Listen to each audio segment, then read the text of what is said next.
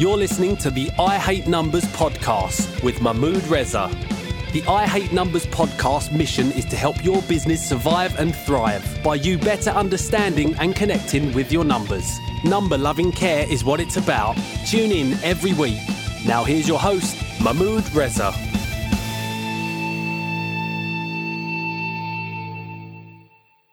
One of the more important business decisions that you'll make in your business life is what you should be, i.e., should you run your business as a sole trader or should you run your business through a company? Hi folks, my name is Mahmood, owner and proprietor of an accounting firm, training company, mentor and educator for over 26 plus years, and I'm here to improve your money mindset, make you more money, save you time and give you the business that you want. Now, in this week's podcast episode of I Hate Numbers, we're going to be exploring and looking at the choice between a sole trader or a company structure for your business. How do we decide? What's the key differences? And how do we go about it? First of all, let's think about why it's such a big deal between the two choices that we have. There are other peripheral choices, but the main ones for most businesses in the UK and around the world is operating your business as you, as a sole trader, or through the vehicle of a limited company. Now, the reason it makes a difference and has an impact because it affects lots of different areas. The areas it impacts on is the records that you've got to keep, the type of accounts that you've got to produce for our friends at the tax office and the regulators. Tax, always a key consideration, the tax that you pay, the tax that you can save, the rules and regulations that you must follow, the level of personal protection that those two different company structures and business structures afford you, and also the costs of running one of those two types of business. And that includes the fees that you'll pay to your accountant during the course of the year and at the end of the year itself. As a heads up, I will point out that it's quite possible that you could run a variety of businesses, and it may be that you decide to choose a sole trader activity for one, and you decide to run your businesses, your other business interests, through a company. So first of all, let's have a look in terms of what's the key differences between those two structures. Now, a sole trader is, as the name implies, it's fundamentally you. It's you trading on your own account. There's nothing to stop you taking on staff. There's nothing to stop you engaging freelancers. There's nothing stopping you having large customers or small customers. The key issue is that as a sole trader, the law recognises the business and you as one of the same. So if things do go awry, if things do go wrong, so you're giving the wrong advice in your business, you're staging an event, selling a product, and somebody suffers some wrong, then you, personally speaking, are exposed to any consequential liability that may arise. If you have financial challenges in your business and business cash flow suffers, then you are personally liable for any debts that will build up in your business. As a sole trader business, however, there is the flexibility, there's less disclosure that you have to make about your activities and affairs. More of that later on in this podcast. The accounting process is more straightforward.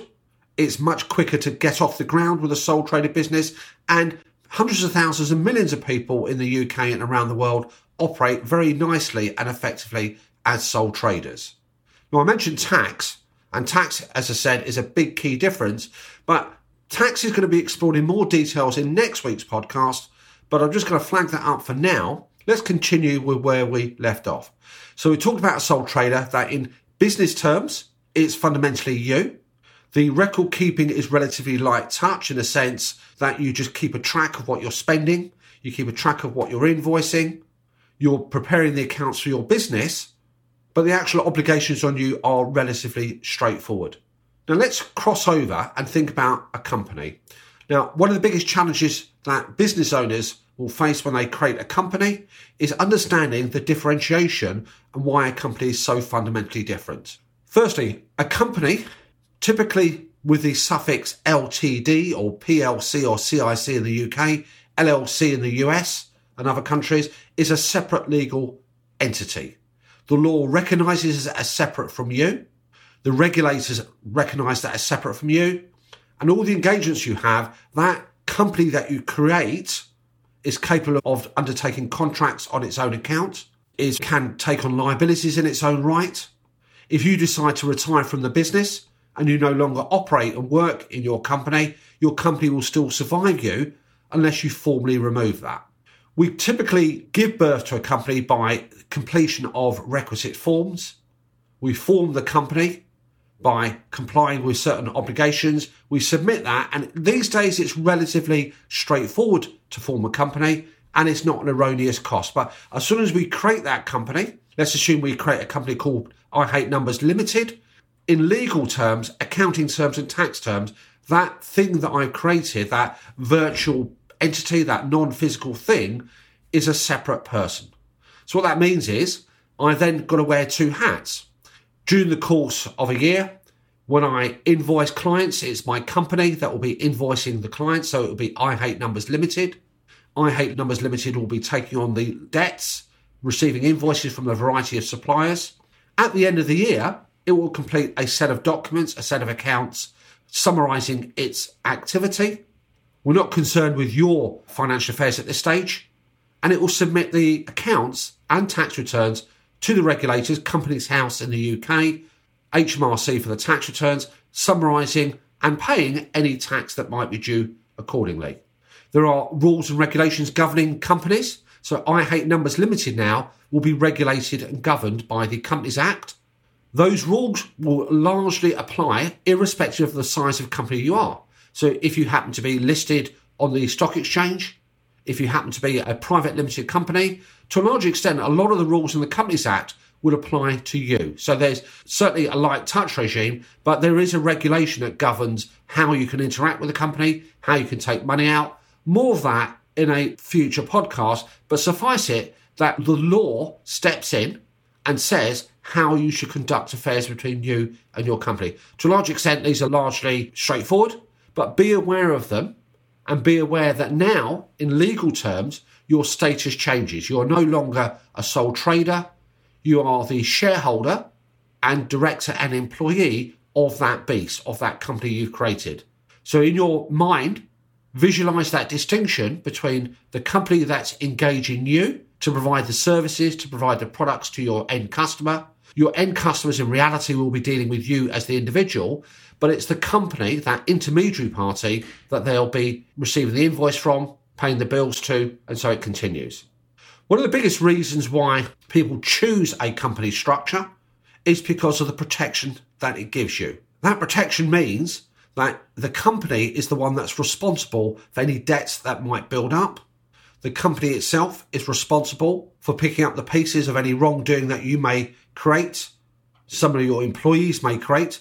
Obviously, within the context of the law, you cannot absolve yourself completely from personal liability, but you have a greater level of protection. It's the company that's actually engaging that activity. It's the company that's exposed to any obligations that might rise accordingly.